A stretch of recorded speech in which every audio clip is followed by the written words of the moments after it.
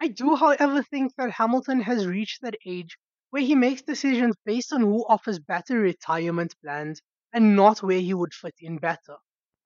Welcome to the Lavesh Pillay Show. My name is Lavesh and I am your host. Thank you for joining me for another episode. And we are officially at it. Welcome to the 2024 F1 season. For all of you going, I can't believe we started a new season with that bloody Max fellow winning again. Well, I was going to say, you're not alone, but that's just me trying to make you feel better. And I don't feel like doing such right now. So, I'm going to just say this. You have to get used to it. Because after this week's performance, he's more on top of his game than he was last season. That means potentially another 33 races of hearing the Dutch national anthem this season. Aside from Verstappen, I did however think Carlos Sainz pulled out a magnificent performance in this race. And yes, I was one of those people that voted for him as driver of the day. In all honesty, though, I think most fans sat there yelling at their screens. How the fudge could you do this, Ferrari? Why the hell did you choose Hamilton and lose Sainz? Of course, the change will only be from next season. But for goodness sake, man, Sainz is a brilliant driver. I had a good chuckle after seeing the positions and realizing that Sainz was third, and Hamilton just barely made it into the top 10 with his 7th place finish. Okay, in all fairness, both Mercedes cars seem to have some issues with batteries and other minor problems, which would most likely be to blame for the shabby performance. I do, however, think that Hamilton has reached that age where he makes decisions based on who offers better retirement plans and not where he would fit in better. Yes, you're almost undoubtedly calling me a Hamilton hater right now. Yes, you're completely wrong about that. No, I won't take back my words. Early on in the race, we heard George Russell complain about an issue on his car and thought that Mercedes might have one car out due to a technical issue. But clearly, we were very, very wrong on that. Russell ended up finishing a decent fifth behind the two Red Bulls and the two Ferraris, which again is proof that Hamilton is losing his touch. Now, you could say Red Bull gives you wings, but clearly that would not apply to Red Bull's second team, Diet Car. Oh shit, I meant RB. This comes after Daniel Ricciardo and Yuki Tsunoda finished 13th and 14th respectively. In Tsunoda's words, he's not fast at all. This team might turn into something of a battleground between the two drivers after Tsunoda was instructed to give up his position to his teammate.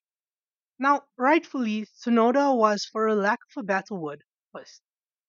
Closing in on the last few laps, instructions came in telling Tsunoda to let Ricciardo pass him in the hopes of gaining a better position. But Ricciardo failed to do this and still failed to gain any points. Tsunoda threw in a few sarcastic comments after he eventually caved into the instruction, and during the cooldown lap, almost crashed into Ricciardo with a very dangerous overtake. Don't believe me? Google it.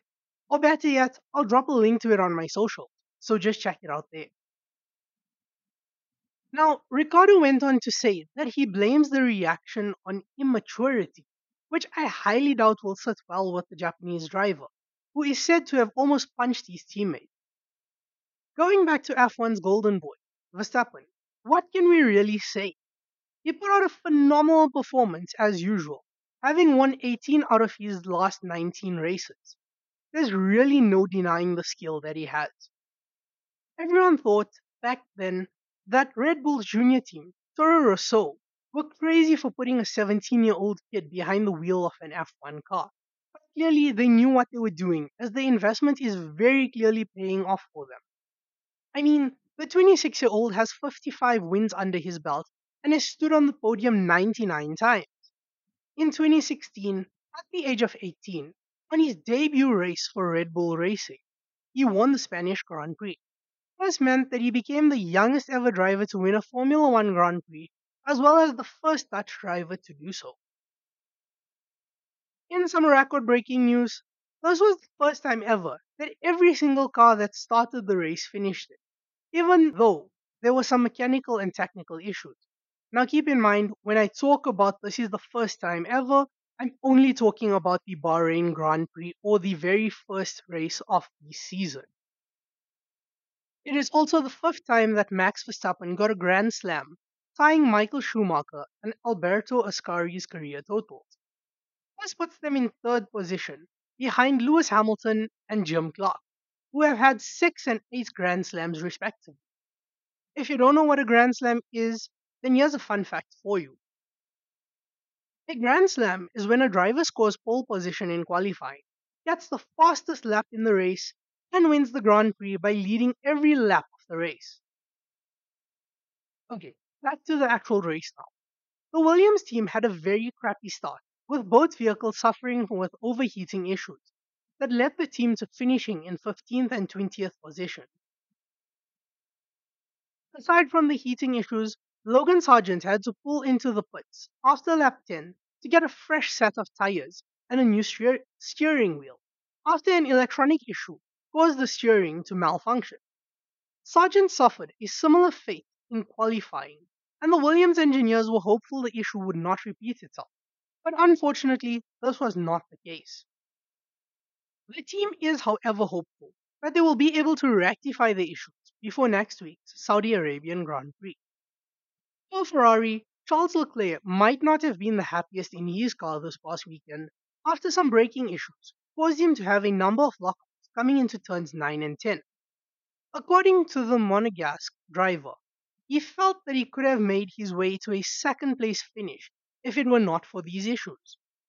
On the other hand, Ferrari's other driver, Sainz, would be rather happy with his race finish, coming in at third place.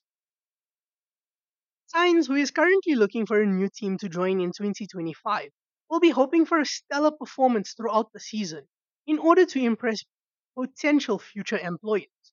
With many drivers' contracts set to expire at the end of the season, the chances of Sainz receiving various sizable offers from the other teams are quite high. Well, I think we shall leave it there for today's episode. Thank you for listening to the Lavesh Pillay Show. My name is Lavesh, and I hope to see you in the next episode. Don't forget to like, share, and subscribe.